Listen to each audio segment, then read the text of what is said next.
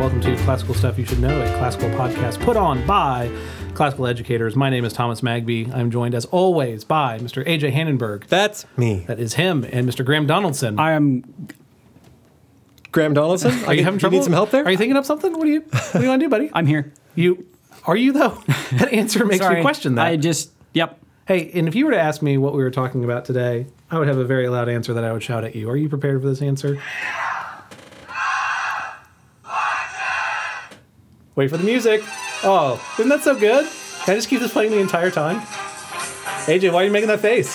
Just enjoy it. We're going to get sued for this. AJ. This is not our theme 30 song. seconds, 30 seconds. It's only 15. We're perfect. This is awkward. Yes, we are going to talk a little bit about the Wheel of Fortune today. But the Wheel of Fortune is going to be the little final discussion. Fair use because it's educational. Yeah. Oh, perfect. Yeah, and we will make money from this. Hey! Double plus. But the way we're going to get there first is a little bit of story time with Donaldson, and we're going to learn a little bit about the Plantagenet dynasty. If you're wondering what the Plantagenet dynasty is, it is a dynasty of kings of England, and they just have absolutely wonderful, delightful stories. Oh, like happy stories? There are happy stories, there are sad stories, there's cruelty, there's joy, there's romance. Is this another House of Atreus thing? Murder. Yeah. So like My Usual Thursday. That's right. What? There's tons of fun stuff. But at the end of it, yes, we are going to talk about this medieval concept of the Wheel of Fortune, and that's how they understood history. And then we sort of understand history in a different way. We would say that, well, we can talk about how we think as modern people, we view the story of history, which was very different than the Middle Ages. So they thought you had to pay for letters and then piece it together Exactly. and then you get $20,000? Yes, Yeah, exactly. good. Wow. Okay, I had no idea. Our story begins, like all good stories begin, With Vanna White. but close, with a booze cruise. What? Hey! A drunken boat ride. Okay. Kind of begins. So we're going to start with Henry I. Okay. He was a Norman king of England. Now, his father was William I. And William I is also known as William the Conqueror, because he conquered England. The Saxons, right? The Normans Anglo-Saxons. came in and conquered the Saxons. Kind of. So William I, he conquered the Anglo-Saxons in the island of England, or the Isle of what we know as the United Kingdom, Saxons in 1066. were not stoked about that. I bet Saxons were not happy. The Anglo-Saxons. Yeah. So the Anglo-Saxons had their own kings for a while. They had their own clans. They had their own little sections of the world. So we had Wessex, with its most famous king being Alfred the Great. And one of the greatest stories about Alfred the Great is that he's really sad one day about losing his kingdom to the Vikings, and an old peasant woman slaps him for burning his food. Wow. And then we have the kingdom of Mercia, we have the kingdom of Northumberland. We have all these little kings with all these small chieftains. And these are the Saxons you're talking And about? these are the Saxons. No, And- didn't they also invent the first long distance method of communication? The Saxon phone? It terrible. hurts. I'm not even sorry. Oh, it hurts. I'm sorry, listeners. Anyway, No regrets. So the Anglo-Saxons are fascinating, and they could be their own podcast. And if we're thinking of years here, so remember, William the Conqueror conquered the Anglo-Saxons in 1066. So we're talking about the early Middle Ages, end of the Roman Empire. So the Anglo-Saxons were hanging out, doing their thing. A lot of them were Christian. They had been converted and catechized by many of the great saints of the early church. They were starting lots of monasteries. Lindisfarne off the coast of Scotland is one of perhaps the most famous one. Linda's Farm? Lindisfarne. Yeah, Linda's Farm. That's what I heard. Lindisfarne. Yeah, good. Linda was in charge, and Isn't that a... she did not Ran a mess tight ship. around. That's Isn't that a Bob exactly right. Dylan Yeah. song? Very strict rule. Linda's Farm? Yeah, I ain't going to Linda's farm no more. No, Maggie's farm. Maggie's farm. Okay, good. Yeah, and then there was lots of monasteries popping up in Ireland. Lindisfarne was a famous one, and they were very interesting because they were an expression of Christianity that was far removed from the Roman Catholicism of the continent. It was it was so close to the pagan years that it had some pagan influence, That's right, A little bit yeah. of Celtic Druidicism. Little Druidism? bits, but more that just that actually their expressions of the liturgy they actually got into conflict with a lot of the sort of Roman Catholicism priests and bishops who were appointed to come to England and do things. Anyway, that's a different story. So Anglo-Saxons. Then around the year 800, the Vikings kind of woke up and pretty much conquered everything. So we had the Vikings. They took over what is now what was in the Middle Ages called the Duchy of York, which is in the north. And they actually established a pagan kingdom. So you had this pagan king up in the north, and then you had these Christian Anglo-Saxon kings in the south, in Mercia and in Wessex. And they were fighting the Vikings, couldn't beat the Vikings because the Vikings were awesome. And isn't it true that around this time, I know that earlier when Julius Caesar came up and started conquering Britain, he stopped because the people were so dang poor that there was nothing to steal. So were the Vikings like well resourced, and the people of Britain, the Saxons, they didn't have anything? Yeah. Is that still the case? The Saxons, yes, were not a very sort of rich not a wealthy people, folk. and they were warriors, but they were not fierce warriors like the Vikings. The farther north you got, the more fierce they got in terms of warriors. So the Scots, which at that time were known as the Picts, Picts, and also the Welsh in the west. They were fierce warriors who would paint their faces blue, so Braveheart got something right, and they would fight buck naked. What? Really? So And they would freak everybody out so much that Yes. other people would run away. Yeah. Exactly. So if you saw a naked Scotsman running towards you with like a giant sword, blue face, screaming his eyes out, you would not want to fight that man. They were the berserkers, right? Yeah. That's where we get. Oh no, berserkers were the Vikings. Oh, really? Yeah. Anyway, so then the Vikings that had taken over this huge section, and then you had the Anglo-Saxons who were fighting for their survival. Meanwhile, in what is Normandy, so the north coast of France, the part that was invaded in World War II, so that the beaches of Normandy. In Normandy, you had the Vikings had previously conquered sections of that. And you had the Normans and you had the Britons. And the Britons are in Brittany, which is in France. And if I'm correct, the Normans are like a blend between French and Viking. And they sort of blended together to become Normans. So you had this very sort of strong Duke of Normandy. And the Duke of Normandy's name was William. And he decided that he was going to take this island to the north of him, just off the coast of Normandy, and make it his own. So he had the whole sort of upper half of France was his kingdom as the Duke of Normandy, and he invades England in 1066. He defeats the Anglo-Saxons and he defeats the Vikings at two battles, the Battle of Hastings and the Battle of Stamford Bridge, and becomes the de facto king of the British Isles. He becomes the first king of England. So William the Conqueror, 1066, he dies in 1087. His son, William II, was 1087 to the year 1100. Short reign, didn't really do very much. Wait, so he was born the year his dad died? No, sorry, his reign. I'm talking about his reign. So he was king from 1087 to 1100, and he had no son.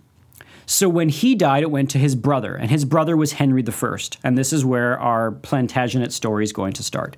So Henry I had a son who was William, and he was going to be William III.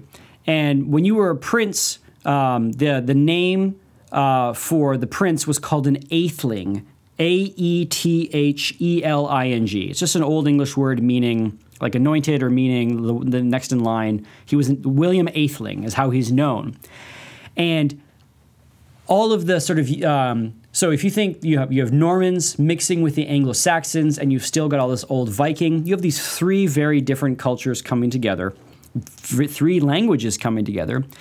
And Henry I did a lot to kind of harmonize these three cultures. Yes, there was lots of problems, but it was an age of peace and prosperity.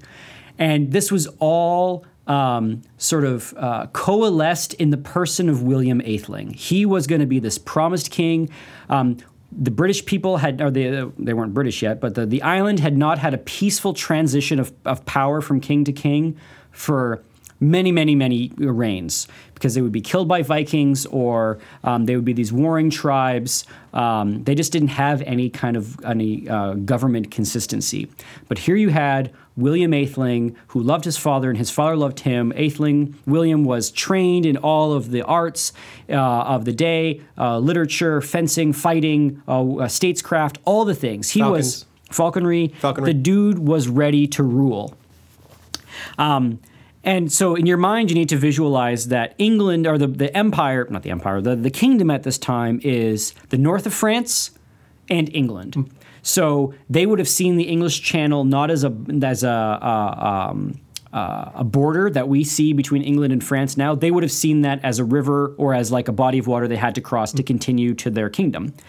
So they would cross this every once in a while, and it's not a very long journey. Anyway, so we have our drunken boat party, which is where our story begins. Yeah. William Atheling and all his bros and his buddies, everybody was on this boat, and they were in France, and they were going to go back to England for, just part of their journey. His dad, Henry I, set sail before them, and William Atheling, in his the hubris, and they were all rip-roaring drunk. Everybody in the boat was wasted. They said, we're going to beat Dad home. Oh. We're going to get there first, and we're on a party boat, and all of the best and brightest future generation were on this boat. The boat was called the White Ship, and it was the hope. Sounds creative. Yeah. They worked hard for that one. What do we call it? The White Ship. White Ship. And all the hopes of the peaceful transition to power on this boat. They were drunk as skunks. Priests came to bless the boat on their voyage, and the priest said, you guys shouldn't sail because you're all drunk and this is very dangerous. And all the priests were laughed at and mocked by the drunken king or prince and his buddies. And so he wanted to beat his dad home so he could get there and be like, hey, Dad, I'll beat you, because he's drunk. And I'm going to be a better king. Yeah. And off they sailed, and the ship crashed into the rocks. And everybody, and they were wearing, think of, they were in their party clothes. They're wearing rich flowing gowns of beautiful laces and silks and all these sorts of things. It was nighttime. Everybody was thrown into the sea, and the future king of England, William Atheling, is clinging to a board, and he makes his way to a lifeboat. And so they're like, all right, phew, we got, the future king is saved. And William Atheling heard the cries of his half-sister in the water. Her name was Matilda. It was from Henry I's first marriage. And Matilda was crying and drowning, and William Atheling dove in to save her, and they both drowned. Wow. I mean, if he would have saved her, that's what you'd want from a king. That's what you would want from a king. That he is bold in times of crisis. I mean, he sounds like a good guy. He was he would have been a great king, except for the bad idea, of party boat. But party boat, king's party boat. That's just part of the thing. And especially back in the Viking days, everyone drank. Yep. It wasn't unusual for a king to get rip-roaring drunk, and then especially to go out sailing. It would have said, number one, he can hold his liquor. Number two, he can do that while sailing. It would have been. I think it would have been admirable in a king at that period. So he drowns, and his sister drowns, and all of these luminaries of this promised golden age drown in this shipwreck. There was a chronicler at the time, and he wrote, and this is a translation, instead of wearing a crown of gold, his head was broken by the rocks of the sea. Which is also very blunt British history. Yeah. But anyway, so news came back. There was only one survivor on the whole boat. Oh. And he was a butcher, and he had come to the boat because he wanted to get paid for his wares. And he got to the boat, and they're like, come to England, this is a party. He's like, and he just didn't get off the boat in time. And so he's like, oh, crap. And they sailed, and it drowned, and all these drunk people died. And the only way he survived was he wrapped himself in the skins and bladders of the animals that were on the boat that they're going to cook or whatever. And held onto those things, and someone fished him out of the water a couple days later. Gross. He comes to the King Henry I in England and recounts to him what has happened, and legend says that Henry I never smiled again. Anyway, so we have a huge problem because William Atheling was the only male heir to Henry I. So there was no king, and Henry I was old, and he was not going to father any other children. So they had to have a contest. Was it word games? It was not word games. Yeah, it was not a Wheel of Fortune. That's going to come later. Segway. So there was two options. Was there a contest? Is that it? There's no contest. Oh. There was two options. Henry I had a daughter, and her name was Matilda, which was the same name as the girl who drowned. Yeah. So different Matilda. So he had one daughter by one wife named Matilda. and then he had another daughter by another wife named Matilda. That's right. That doesn't cause problems at home. I mean, just it's efficient. Maybe he wanted to be able to be like, I want to round up my daughters, Matilda, And then they all both come running. Daughters, go outside. Yes. So he has Matilda and Henry. So she was married to the Holy Roman Emperor. So she was Empress Matilda. What? Wait, Holy Roman Emperor, not the Pope. Henry V. That was what I not was the Pope. thinking. Yeah, the Holy sorry. Roman Emperor. Okay, different. Which was, in their eyes, the emperor of the Roman Empire. Now, the Roman Empire was done, but in the eyes of the Middle Ages, it still continued, but it was the Holy Roman Empire, but everything sort of shifted to Germany, what we now know as Germany. So she was married to Henry V, not the Henry V of Shakespeare, but she was married to Emperor Henry V, and she was Empress Matilda. And then Henry V dies. There was an age difference. And so Empress Matilda comes home, and Henry I says, I want you to be Queen of England. And she's like, okay. She was okay with it? Really? She was Isn't that a big down step? with it. Isn't that a big step down? Well, she was empress. Oh. Yeah. Well, I mean, it was a big step wouldn't down, that just, for sure. Empress I mean, Queen. wouldn't that just add to her kingdom? Like Yeah. if she's already empress, and he's like, I want you to be Adds to queen. the of- Roman. Well, Like, did she just she's absorb it? I mean, she's no longer a ruling empress because her husband's dead. So she's still empress in title, but her kids are now the, Oh, the somebody emperor. else took over. Got it. So she comes home, and the dad says, I want you to rule as Queen of England. And she says, I can do that. He says, but I want you to get married to somebody to sort of solidify your power base because my people are not going to accept rule by a woman. Please tell me she chose the butcher. She does not choose the butcher. Oh, man, I thought it was going to come I really back. like Anyway, that guy. Yeah. And then meanwhile, we have Henry I's brother had a kid named Stephen. Why are you laughing? I don't know. Stephen's a funny name. So Stephen. Just like Matilda and William and all these great, and then like Stephen. He just sounds like the neighbor kid that kind of hangs out. Exactly. And he was he's just kind of there. like the neighbor kid king. Yeah. So his brother Stephen had a son named Stephen. Okay, No. And so this nephew Stephen, so the Stephen nephew got to to work Henry on I, this. Yeah. was the next male in line for the throne. So he's like, the throne should be mine. And Henry's like, I don't want it to go to my nephew. He's kind of a dud. And Matilda was he's a bit of a Stephen. he was a bit, yeah. And Matilda was like an empress of the Roman Empire, of the Holy Roman Empire. And if we can just get her to marry somebody who had lots of great land, then that can sort of solidify her power base. Like she's a Beyonce and she needs a Jay-Z. That's right. Yeah. And if you had that, then maybe the people would follow her as queen. And although he wouldn't be king, he would be prince. Maybe he could kind of rule until they had a kid. That was what Henry I wanted. That's what he said on his deathbed.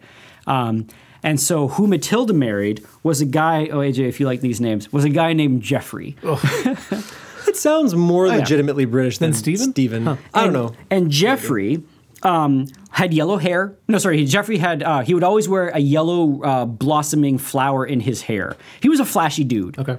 And in Latin, yellow flower was Planta genista. And so he was known as Henry Plantagenet. Okay. Sorry, Geoffrey Plantagenet. He was known as Geoffrey Plantagenet. And he was the Duke of Angevin. So he was he had a huge kingdom in sort of the western coast of France. So if Matilda married him, they would pretty much rule like all of the northern coast of France. So if you think of like the small case letter R, if you put that over France, that would be their kingdom. Okay. Inner France was still in the French royal family, but she would have been. They would have Normandy from their grandfather, or from their grandfather William the Conqueror, and then they would have this southern kingdom, and then they would have England. And so they thought, okay, if you bring this in, then people are going to respect her as queen, and Geoffrey can be kind of like this prince. And he was flashy. He wore great armor. His spurs were made out of gold. He was really awesome, except Matilda wasn't really taken with him. She thought he was kind of lame. But she's like, fine, I'll marry him anyway. She likes the rugged ones.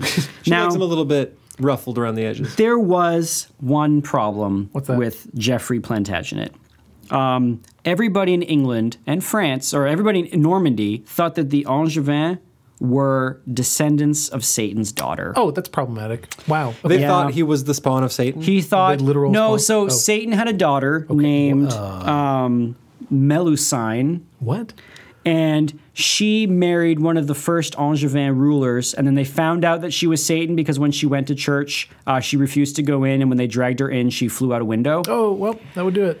But her satanic blood apparently bubbles in the veins of all of the Angevins and therefore the Plantagenets. And so all the Normans thought that these Angevins were spawns of Satan because in their minds they did two unforgivable things: murder priests and had bad table manners. I kid you not. So Really? yes. Bad table manners. Bad table manners were a Hospitality's thing. important, French, I man. guess. Yeah. Yeah, Anyway, okay. so here comes Geoffrey Plantagenet, maybe spawn of Satan, maybe, but he's flashy, marrying Matilda, and she's going to be Queen of England, and everybody in England said, we're going with Stephen. So Stephen becomes king. And then there's this big old war. Yeah. So there's a war between sort of the continental French and Stephen, who's in England. Was Matilda into Stephen? No, that's her cousin. The question remains. She was not. So remember, Stephen was kind of like a derpy derp. Yep. Right. What I really want is for Matilda to find a quality guy. She did. It was Henry Wow. V, but he's dead now. Bummer. Yeah. Well, I think they all are. Yeah, well. Anyway, so there was this big old just fight. true. He's not wrong. He was dead now in the story. Yeah. So there's Oh, a big okay, in the old story, fight gotcha. between Matilda and Stephen, and the famous line in England was that Christ and his saints were asleep. So there's this sort of terrible trial of civil war between Stephen, who claims to be king, and Matilda and Geoffrey Plantagenet, who claim to be the rulers of this new empire of most of France and England. And there's just turmoil and bloodshed, and it's sort Wait, of so terrible. Matilda wasn't neutral.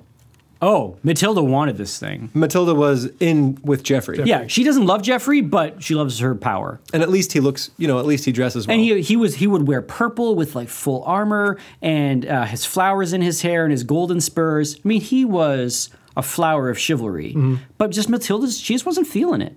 She just Well, didn't feel it. it's probably going to feel like a step down to go with anybody other than the Holy Roman Emperor. That's right. Yeah. And apparently Henry V, the Holy Roman Emperor, was pretty sweet guy.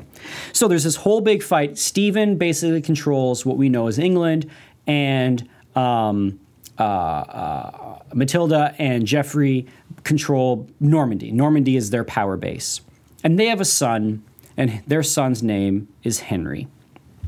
And so Henry is raised knowing that his birthright is to be the king of England. So now you have someone who is the grandson of the king that everybody recognized, Henry I, and he is the Duke of Normandy, so he's actually more powerful than Stephen because they just had more industry and people and sort of a stronger economic base. And Henry, Duke of Normandy, is a bit of a boss. He invades England at 13. Wow. He Successfully? No. Oh. But he has this big old fight, and He he is gets 13. and he gets kicked out, and he's like, "I'm coming back." So he gets kicked out, and Stephen defeats him. But this shows you kind of the mettle that this kid had. Yeah. He's Duke of Normandy. Geoffrey Plantagenet dies, his flashy father, and so he becomes Duke of Normandy at 18. Wow. And word travels fast that Henry II is the man. And it's pretty much assumed that one day he's just going to marshal all of these troops. They had more military power, and he's going to go in there and he's going to stomp Stephen. Like, it's just happening. It's a foregone conclusion. So they're like, all right, who's Henry II going to marry? This is a big deal. Is he going to marry someone from Spain? Or because if he marries someone from Spain, you could have him on his side.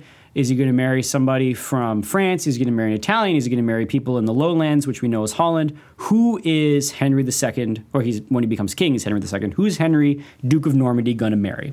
Kid's 18. He's chomping at the bit to go conquering. Start some fights. And into our story now walks a woman whose name was Eleanor of Aquitaine.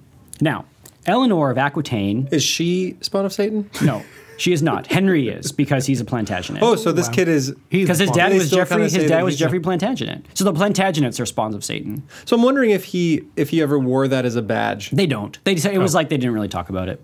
Oh. But they You ever wonder if one of them really embraced it and like got a tattoo of a Yeah. well, pentagram? the Plantagenets are famous for their temper. Oh. So Joined a punk and it's rock sort of band. that hot-blooded Southern hot-blooded southernness that they have in the Geoffrey Plantagenet line. okay. As opposed to the cold-blooded northern French Normans. Anyway, so Henry II looking for a wife. Who's In Eleanor? comes Yeah. Eleanor of Aquitaine. She is 19 years older than Henry II. She is married to the King of France, Louis VII. Louis VII was a very pious man. He did not want to be king. He wanted to be a monk. And So it sounds like the kind of a perfect yes, king. he wanted to be a monk. He wore a hair shirt. He fasted. He wanted sort of the piety and salvation of his people. He wanted to be a good man. And Eleanor of Aquitaine was super bored. Yeah, I was going to say it sounds like he's as exciting as a sheet of drywall. She says, "I married a monk, not a king," is what she is, a famous phrase. And she ended up getting the marriage annulled. Fun fact: the kings of France had all of their marriages annulled from like Louis the First to Louis the. Anyway, you can look it up. I can't remember what it is, but they got Just for a long annulled time. marriages all the time. Yeah. So this was kind of scandalous, and so. But kind of not. Kind of not, yeah. So she gets out of it. So she's a free agent. She's 19 years older than Henry. She meets Henry, and he is like just full of hot fire. And she's like, that guy. So she's 37? Yeah, maybe she's not 19. I think she's something like 32 or 33. So Okay. she's in her 30s when she meets Henry, who's 18, 19. But I mean, at that point, older kings would have been marrying younger girls all Yes. the time. This probably was not super Yeah. shocking. Not super shocking, but a little bit of politics. So the Duke of Normandy is in vassalage to the King of France. But the Duke of Normandy is also supposed to be the King of England. Can you? What's a vassal? Can you? Explain So that for- the King of France is the liege of the Duke of Normandy. So the Duke of Normandy must pay vassalage to the King of France. The King of France says, "Hey, you know what? The Normans should go. We need your help in the war against Italy. You'd have to do it." So they got to come when They got to come. when called. So that means that if Henry II wants to get married as the Duke of Normandy, the King of France gets a say in yes and or didn't no. she just break up And with she the King just of broke France? up with the King of France, and he wasn't too thrilled about it, but he got annulled anyway because he didn't really care about marriage. I mean, he's a monk. He's a monk. Yeah. He just wants to do monkey stuff. He didn't become a monk? Well, he didn't because he was king and he's not allowed to. So I feel like the kind of person you want for a king is someone who would have rather been a monk, but once elected king must embrace kingship. And it doesn't sound like he Philip, did. Louis VII did it, and the king we're going to end our Plantagenets is Henry III, and Henry III wanted to be a monk, and he didn't. He was a crappy king because he wanted to be a monk. Anyway, Eleanor of Aquitaine meets Henry II for the first time, and she is enthralled with his sort of energy and passion, and they decide to get married without consulting the king of France. That's bad. Oh. And they do it, and then all of a sudden, I mean, Sorry, that was a big reaction yeah. on my part. I'm kind of into this story. And it was like really, sorry, I'm following the story Yeah, sorry. along. It was really soon after. it was very soon after, like annulment. within months. Yeah, yeah. And they just sort of announce it. I am now Duchess of York. Or sorry, Duchess of Normandy, Eleanor of Aquitaine. And Henry Aquitaine is a giant section of France. It sounds like a fuel additive. It's in, so... Chevron, now with Accutane. Now with Aquitaine. It sort of completed the western southern part of the empire. So she brings in, so now their kingdom looks like the R in France. So her Aquitaine was like the part that's closest to Spain. Okay. So she comes in with this empire. He's the Duke of Normandy. They now have like lots of troops, and they're going to go to England and they're going to stomp Stephen. So Stephen is trembling Stephen in is his toast. Yeah. bland little boots. So they go in, and to Stephen's credit, Stephen wins a couple of key battles. Remember, Henry's 19, and yes, he is full of hot metal, and he is But that gallant, can get you into trouble. and Right. he is gallant. But Stephen won some battles, and it got to the end. And when they got there, England was just weary from war with the Matilda Geoffrey war with Stephen, and then Henry's coming in. He's like, "I'm going to kill everybody," and Stephen says, "Listen, I'm an old man. Let's stop this war. I will recognize you as my heir." And Henry's like, "Okay, I could continue war and kill Stephen, but all the people in England are going to be ticked at me because I keep fighting. Or I can acquiesce and say, fine, I will be your heir, and I'll just wait for you to die." And so he said, fine, I will be your heir. Wow. This kind of ticked off Stephen's kids. Right. You can imagine. Stephen, so there's just one little story. He doesn't play a big part. His name was Eugene. Oh man, Stephen. And so, At least pick a more interesting name. So for your kid. Eugene lived in the continent in the Holy Roman Empire, and he was a big licentious jerk, and he just had massive orgies. And when Henry II was now the heir, Eugene died mysteriously at age 23 from food poisoning. Yeah, sure he did. He the food ate was something poison. weird, Yeah. but he dies of food poisoning, and everyone was just like, that's God's judgment for orgies. And so then off they go. So Stephen dies. Henry is now king, and I want to read a little quote from a chronicler who chronicled Henry about him. So if you see, I can find it right here. And Stephen died like right after that. Mm-hmm. Huh, okay. So this so all here worked we out go. really well for Henry. Yes, it is. So Henry II. He, says the chronicler, he was a man of easy access and condescending, pliant, and witty, second to none in politeness, strenuous in warfare, very prudent in civil life. He was fierce towards those who remained untamed, but merciful toward the vanquished, harsh to his servants, expansive toward strangers, prodigal in public, thrifty in private. He was most diligent in guarding and maintaining peace, liberal beyond comparison in almsgiving, and the peculiar defender of the Holy Land, a lover of humility, an oppressor of the nobility, and contemner of the proud. Now, Huge fan. So I'm a huge fan. So good dude.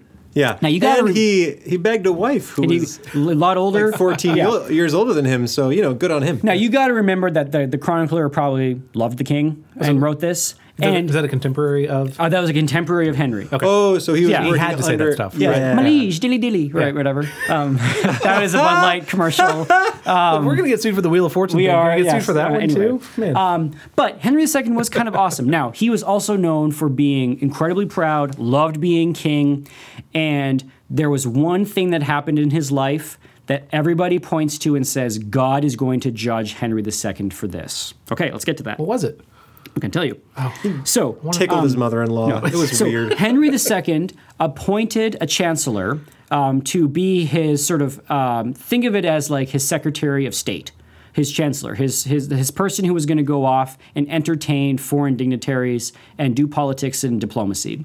His Vader to Palpatine. That's right. So his chancellor's name, he was a friar. Actually, not a friar. He was a priest. Oh, wow. And his name was Thomas Becket. Oh yeah. So I've heard this one. Yes. So Thomas Becket is an interesting guy, incredibly pious, incredibly frugal in his private life. Yep. He wore a shirt of hair underneath his clothes so that it kind of irritated him, and that was to remind him that his body was it was to sort of chastise him and remind him that he shouldn't be too comfortable in his body because that would take your soul, that would sort of corrupt your soul. But wasn't that common among the was. monks of that day? Well, so it it wasn't was- like he invented the whole hair He shirt didn't thing. invent it, but not everybody did it, and he Right. wore it all the time. Now he is the top diplomat, Right. so he's wearing fancy robes of gold and purple, chains of office, swords, riding horses, moving everywhere, going from town to town, wearing this hair shirt. So he was incredibly pious, but the reason Henry had him be the chancellor was because he could throw a party. So he himself was very frugal, but when it came to entertaining people, he was legendary at throwing parties.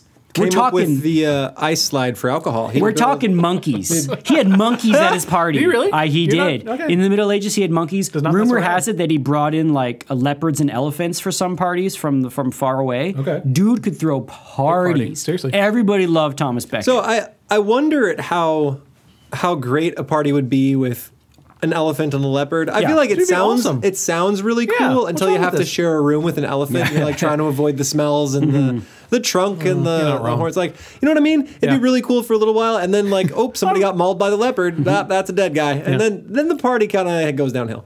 That's right. You're So not wrong. You're probably not wrong. Yeah. But the stories are what you want. Yeah. Right. Right. Like there was Oh, the an person elephant. getting mauled. That's right. Like Legendary parties of the stories of king. elephants and leopards and monkeys. Anyway, so Thomas Becket, he could throw parties, and Henry and Becket were bros. They were buddies. They loved each other. Becket was his right-hand man. Henry was a king of like unbounded energy. He would travel his kingdom. He never really stayed in one spot. His throne was movable. Like he just went. He was always on motion, and it exhausted his court. But he seemed to have unbounded energy. People were shocked and amazed that Henry could make it to the places he did in the time that he did. And when wars happened, like he could surprise the enemy by being there. They're like, oh, he's 40 miles away. He's not going to be here until. And then you have his sword in your neck. Wow. Right? Like that was his sort of his greatest strength was how mobile he was. Anyway, Lots of cardio. Yeah, lots of cardio. Yeah. Worked your glutes. Yeah. Yep. Anyway, so Thomas Becket is Chancellor to the King. It is a time of peace. It is a time of prosperity. Henry enacts like justice. He settles disputes. He tames all of the sort of rival warlords in his kingdom that were for Stephen. Like it's an awesome time. And then Henry, this is when the popes were growing in power. And Henry didn't really like the sort of growing papal authority because he was king and he wanted his word to be law. He didn't want the popes to say, well, actually.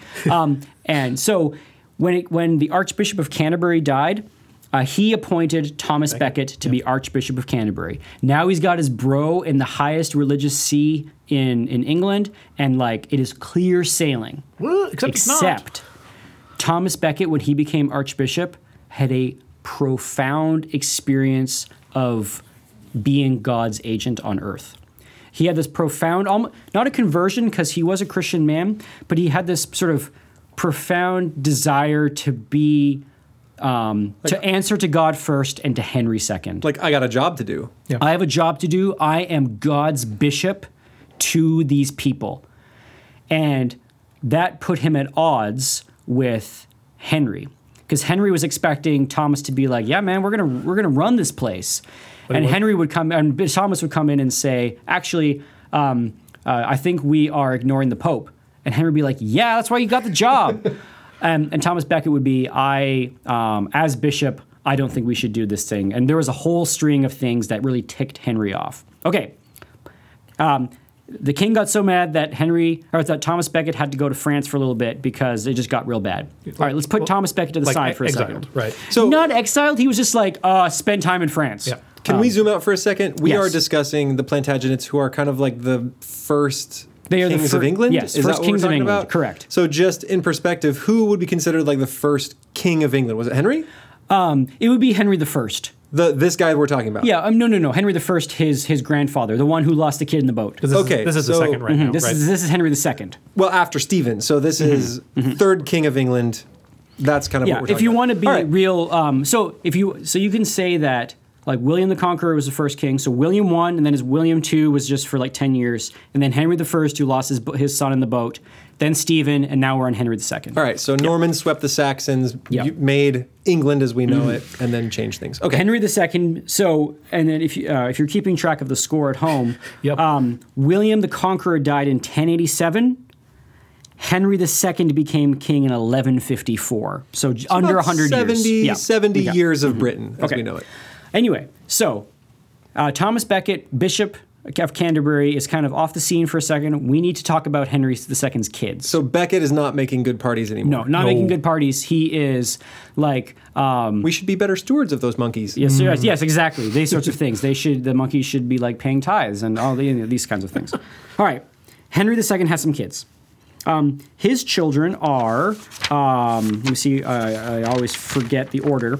So Henry II had Henry, known as the Young King, Richard, Geoffrey, and John. The reason I say Geoffrey is because he dies. Wait, so he named him Geoffrey because the kid died? No. The only reason I can never remember him is because he's not a big just not player in the important. story. Okay.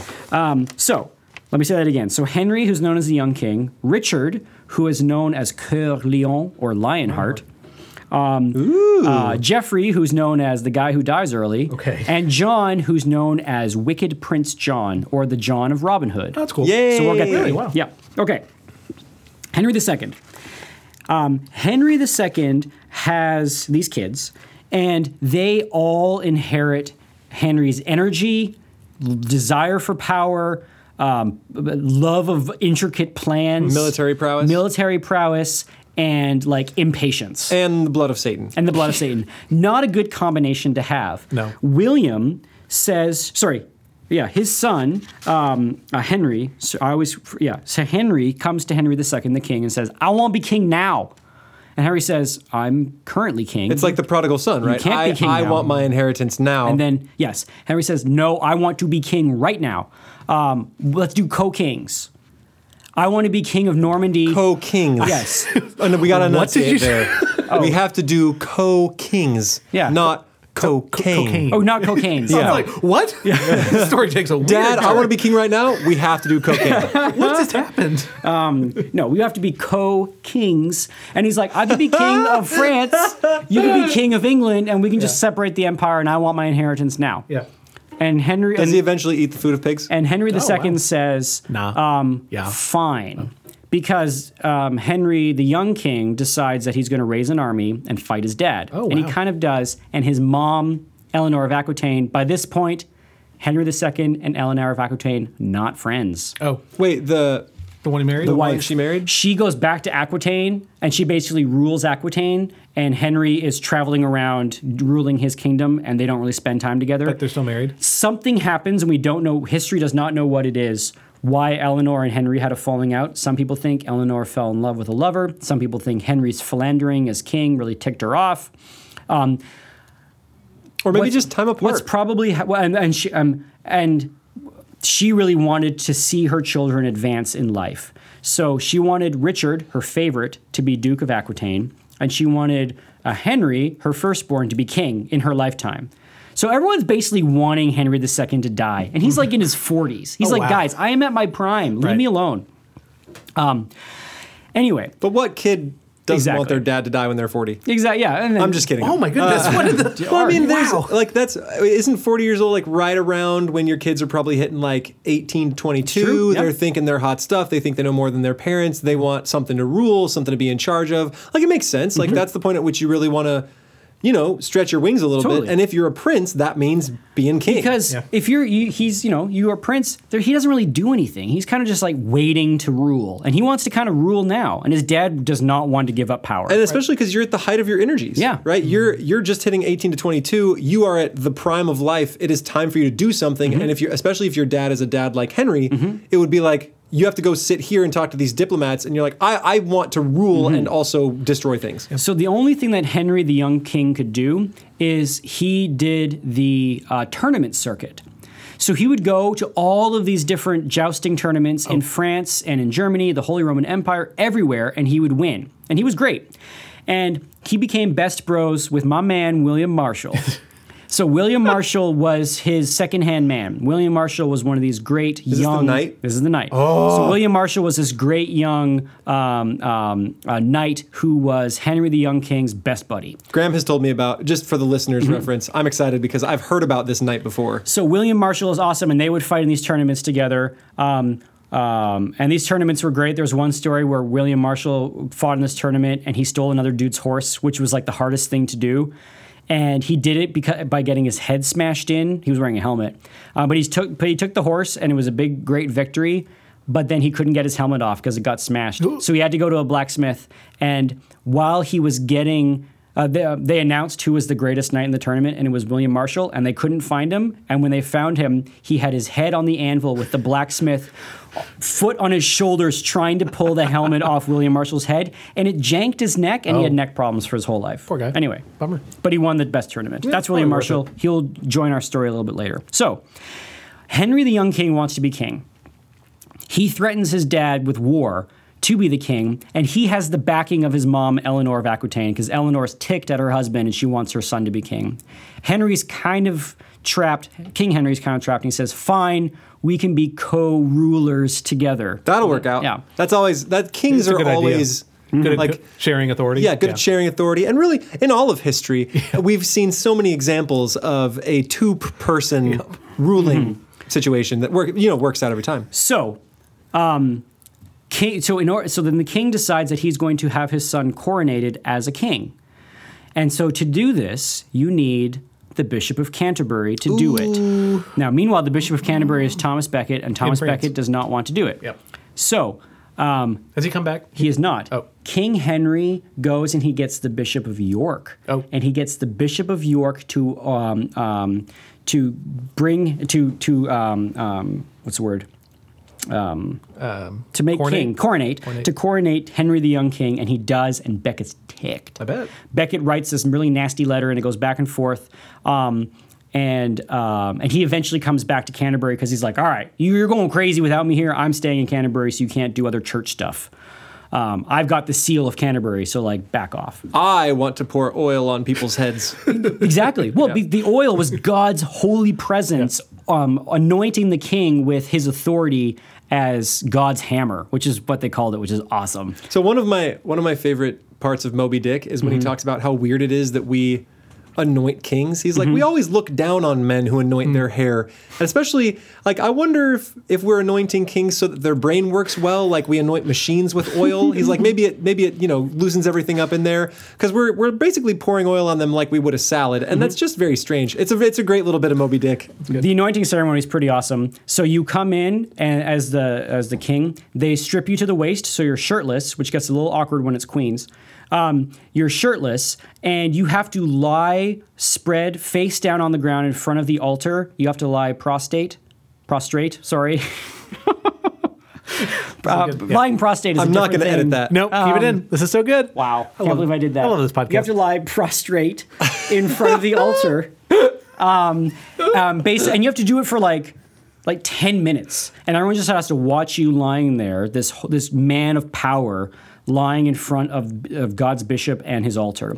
And then you stand up and he pours oil all down your sword arm and on your head, and you get crossed, and then you're robed with everything. And the oil is supposed to represent the authority of God that you have in your sword arm to smash people, and then also in your head to anoint your brain and your decision-making prowess. And then the bishop slaps you in the face.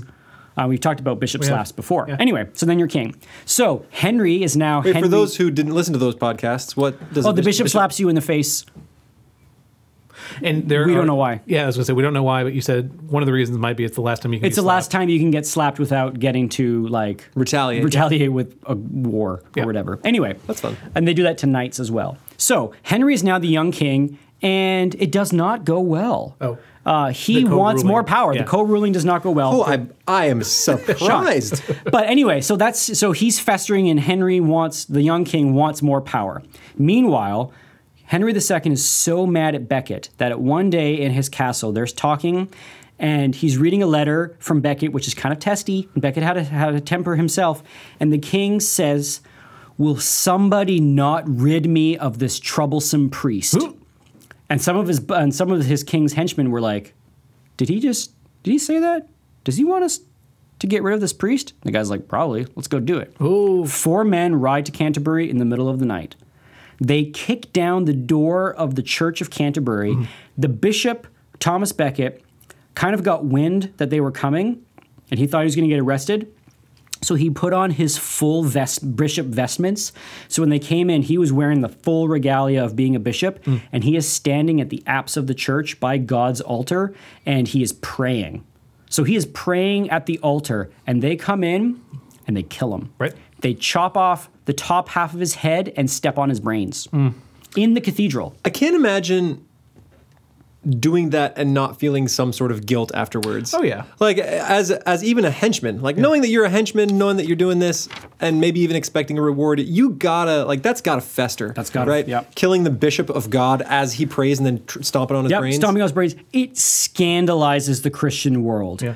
Immediately, a devotion to now Saint Thomas Becket arises. He is immediately canonized as a saint for dying for God and the Pope against worldly authority. Canterbury. That's not gonna cause problems. Yeah. Canterbury becomes one of the centers of religious devotion in England. At the beginning, if you ever read Canterbury Tales, it's about people going on pilgrimage to Canterbury because they're praying to St. Thomas of Becket to make them healthy. So Henry II goes, dang it, and immediately is under fire. The Pope's like, so should I excommunicate you now or excommunicate you later? Wow. And Henry does what every good king does when he is in trouble. He flees to Ireland. So he goes It's nice there. Yeah. Although I don't imagine in Ireland there's a lot of hiding places. Right. Not a lot of- It's like big grassy fields. But it is gonna like find you. picturesque and quiet and sheep and anyway. So he hangs out there for a while till things kind of blow over. Meanwhile, King of England's gone. King of England 2.0 is like, my dad's gone. Taking over. This is mine now. Yeah. Wait. So the guy who fled was Henry II. Henry II. the guy that used to be his best bud. Yes. Yeah, he ordered the murder of his I thought best this was friend. his other son, the son that said I want to be king now No. that had just killed Becket. No. So these he just had his best friend killed on accident. on accident, and he feels terrible, but he's also Ew. kind of ticked Yeah. at him, and he's hiding out in Ireland trying to figure out what his next move is. Meanwhile, his son is like, power. Oh yeah, because they were co-ruling, right. and now one of those is He's stepped gone. away. So he starts When the cat's away, the Mice will play. The mice will play. That's what it is. So Henry, the young king, now starts gobbling up land and saying like, "My dad's gone, I'm king now."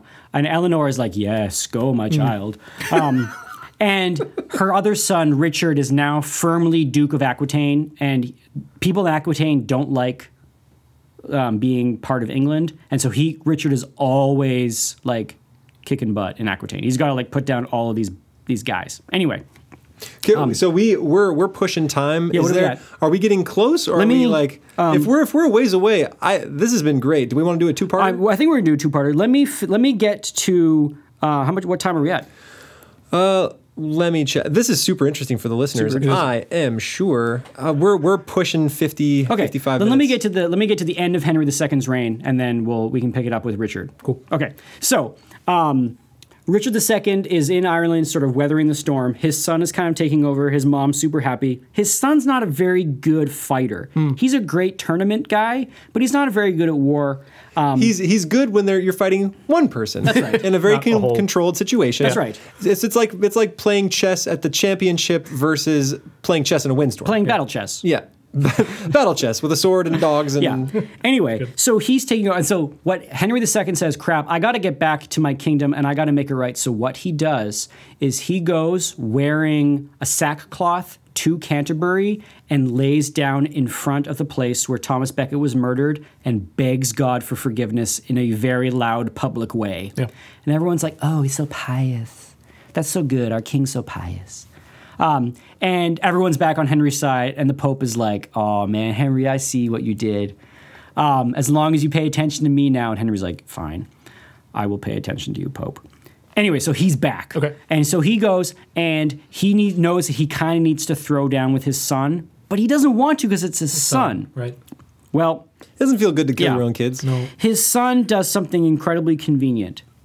And dies of Dies. dysentery. Oh, Yeah, nice. Yeah. So like in Wait, really? Wait, dysentery? Dysentery. So he was dysentery. heading to Oregon, huh? Yeah. So like Oregon Trail style, Henry the Young King dies of dysentery. Dysentery. I can't remember the word. What's the word? Dysentery. Yeah. Anyway, he poops himself to death, which is Okay. what it is. I would. That's way more fun to say than Yeah. dysentery. Dysentery is euphemistic, right? Yeah. We should just say he pooped himself, Pooped himself to death. It's way more fun. And on his deathbed, he tells his best friend, William Marshall, he says, I want you to take up the cross and go on a pilgrimage in Jerusalem. And I want you to he take... tells this to who? William Marshall. Okay. And I think he says, I want you knight, to right? cut out my heart and take it to Jerusalem. Wow. So my heart is buried in Jerusalem. And William's like, okay. And he does. So he does I that? feel like He that's a does weird that. thing to have in your backpack. Oh, yeah. Yeah. Like it's going to cause if you ever get searched, or it's just going to smell after a while. yeah. So William the Marshal goes to Jerusalem, and so now, if we're keeping track, William Marshal, he has served King Henry II. He was like a young sort of knightly guy, and then Henry II said, "Go be with my son," and so they became best friends, and he served his son, who became a king. So now William Marshal has served two kings, and he is in the Holy Land, and so his story will pick up later. So now Richard is in line to be king. And he's Duke of He is Duke of Aquitaine. Aquitaine, and he is a military genius. Genius. Well, he's been spending all his young life putting down rebellions. And so and he's his mom's favorite. And she says, Richard, I want you to fight your dad. Wow. And this is Richard the Lionheart from Robin Hood fame. Yes. And he says, okay, I will. Meanwhile, Henry II he's not old, but he's sickly. And so they have a couple of fights. They do actually have pitched battles where they fight each other. And it comes to this point where John, the youngest, Evil Prince John. Evil Prince John and so John was Henry II's favorite, which is weird because John's a scumbag. But when John aligns himself with Richard instead of Henry II, it is one thing too much for Henry II. When Henry the fourth son has died, right? Well, not yet, but I mean, yes, he has, but we haven't talked about it. Okay, I'm just trying to get all four kids. So we've had one die of poop. Richard II is going to be king. And then John is his squirrely, squirmish. Right, Richard the Lionheart's going to be king, and then little Geoffrey was never a player in the game. He dies. He was best friends with Philip II of France, and the very sad story is that when Geoffrey dies young, Philip of France is so sad that he actually jumps in the grave while they're burying him and hugs his dead body. Aww. It's really sad. Touching. Anyway, so Richard says, "All right, Dad, I'm coming for you." And then a letter arrives, and there's a list of all the people who are on Richard's side, and the messenger is reading it, and he gets to the last name, which is John, and he won't read it, and the king says, "Who else is on that list?" And he says, "It is your son, John." And Henry gives up the will to fight. Yeah. And he is crushed and sad. They have one more battle. And he's really sick, and they have to carry him to battle on a cart. Wow. And he's wearing his armor, and he can barely lift his sword. And this Lion of England is now this broken old man who still won't give up power. But he eventually does die. And Richard, when he finds out about the death of his dad, kind of coolly and heartlessly is good. And then he is now King of England, Richard I. And so power seems to be good for the family. Yeah. And Eleanor of Aquitaine is super pumped because her favorite son is now king of everything, and he's a boss, and he can crush everybody. And there is only one thing that Richard wants to do, and that is glory in the Holy Land. Oh. So I guess that's where we'll end with the story of... So we get to start next time with Richard the Lionheart in Jerusalem. That's cool. That's a great place. And I guess we don't even have time to talk about the Wheel of Fortune. We'll get there. So we'll have to get there next time. So your intro... Can I play it again? No, you can't. Another 15 seconds? So the fun thing about that is that I could title this podcast with a Wheel of Fortune, but not because we didn't talk about it at all. That's right. But it's a great story. Yeah. And I mean, we're barely into it. There are so many more great tales. You guys, history is great. And the more I delve into history, the more I find this. For some reason, my high school classes weren't that awesome. I spent one entire high school class, an honors history class, learning about Lewis and Clark. And while they're great, I don't want to know how they misspelled mosquito in their journals, right? Yeah. We just went too far into it. So history is a super fun to dive into. I never learned medieval history. Usually it's the church was strong, then the Reformation happened. Yeah. Right? That's all I learned. And they call it the Dark Ages when it's might not even be accurate. Mm-hmm. It's not. There's tons of amazing stuff. Do you want to say where you're getting this information from, Graham? So I've got it from a couple of places. A lot of it I got from Winston Churchill's History of the English-Speaking People, but I also got it from a great book by Dan Jones called The Plantagenets. Oh. So he wrote a book called The Plantagenets. He wrote a book about the War of the Roses, which is when the Plantagenet dynasty ends. Which is fun because did you know that that's what Game of Thrones is based on? Yeah. Game of Thrones is based on the War of the Roses. It's actual British history. And then he wrote another book purely on the Magna Carta, and the Magna Carta was a document that arose. The album by Jay-Z? Yeah, by Jay-Z. The Magna Carta arose because Prince John, who became King John, was a total doofus. His nickname was because he lost a lot of land. His nickname was Lackland, and because he was really bad in battle, his nickname was Soft Sword. Lackland and Soft Sword? Yeah, so bad. Not a good guy. Didn't he only rule for a little while until Richard came back from He ruled for a long time. Really? Yeah, we'll get there. But didn't he get smoked when Richard came back? Yes, but he was Prince John. He became King John. Well, on that note, it's like a cliffhanger ending. This is good. Yeah. Well, hey, this has been Classical Stuff You Should Know. Does anyone have any quotes? Ooh, hold on, let me look. Okay. I'm sure I got something in here. Oh, I've got one. Actually, I've got one exactly exactly for this topic that I forgot to read at the beginning. Cool. So this is Gerard of Wales, and he was a contemporary of a lot of the Plantagenets. I can't remember which king he was in. He might have been in Edward III, but I can't remember. But he said this about thinking about the history of kings and rulers. For a sensible man ought to consider that fortune's favor is variable, and her wheel is ever turning. The prince must take care and always have imprinted on his mind the fact that although the merciful Creator is long-suffering and patient, he is likewise severe in executing punishment and vengeance upon the stubborn and willful, and usually begins to exact that punishment here on earth.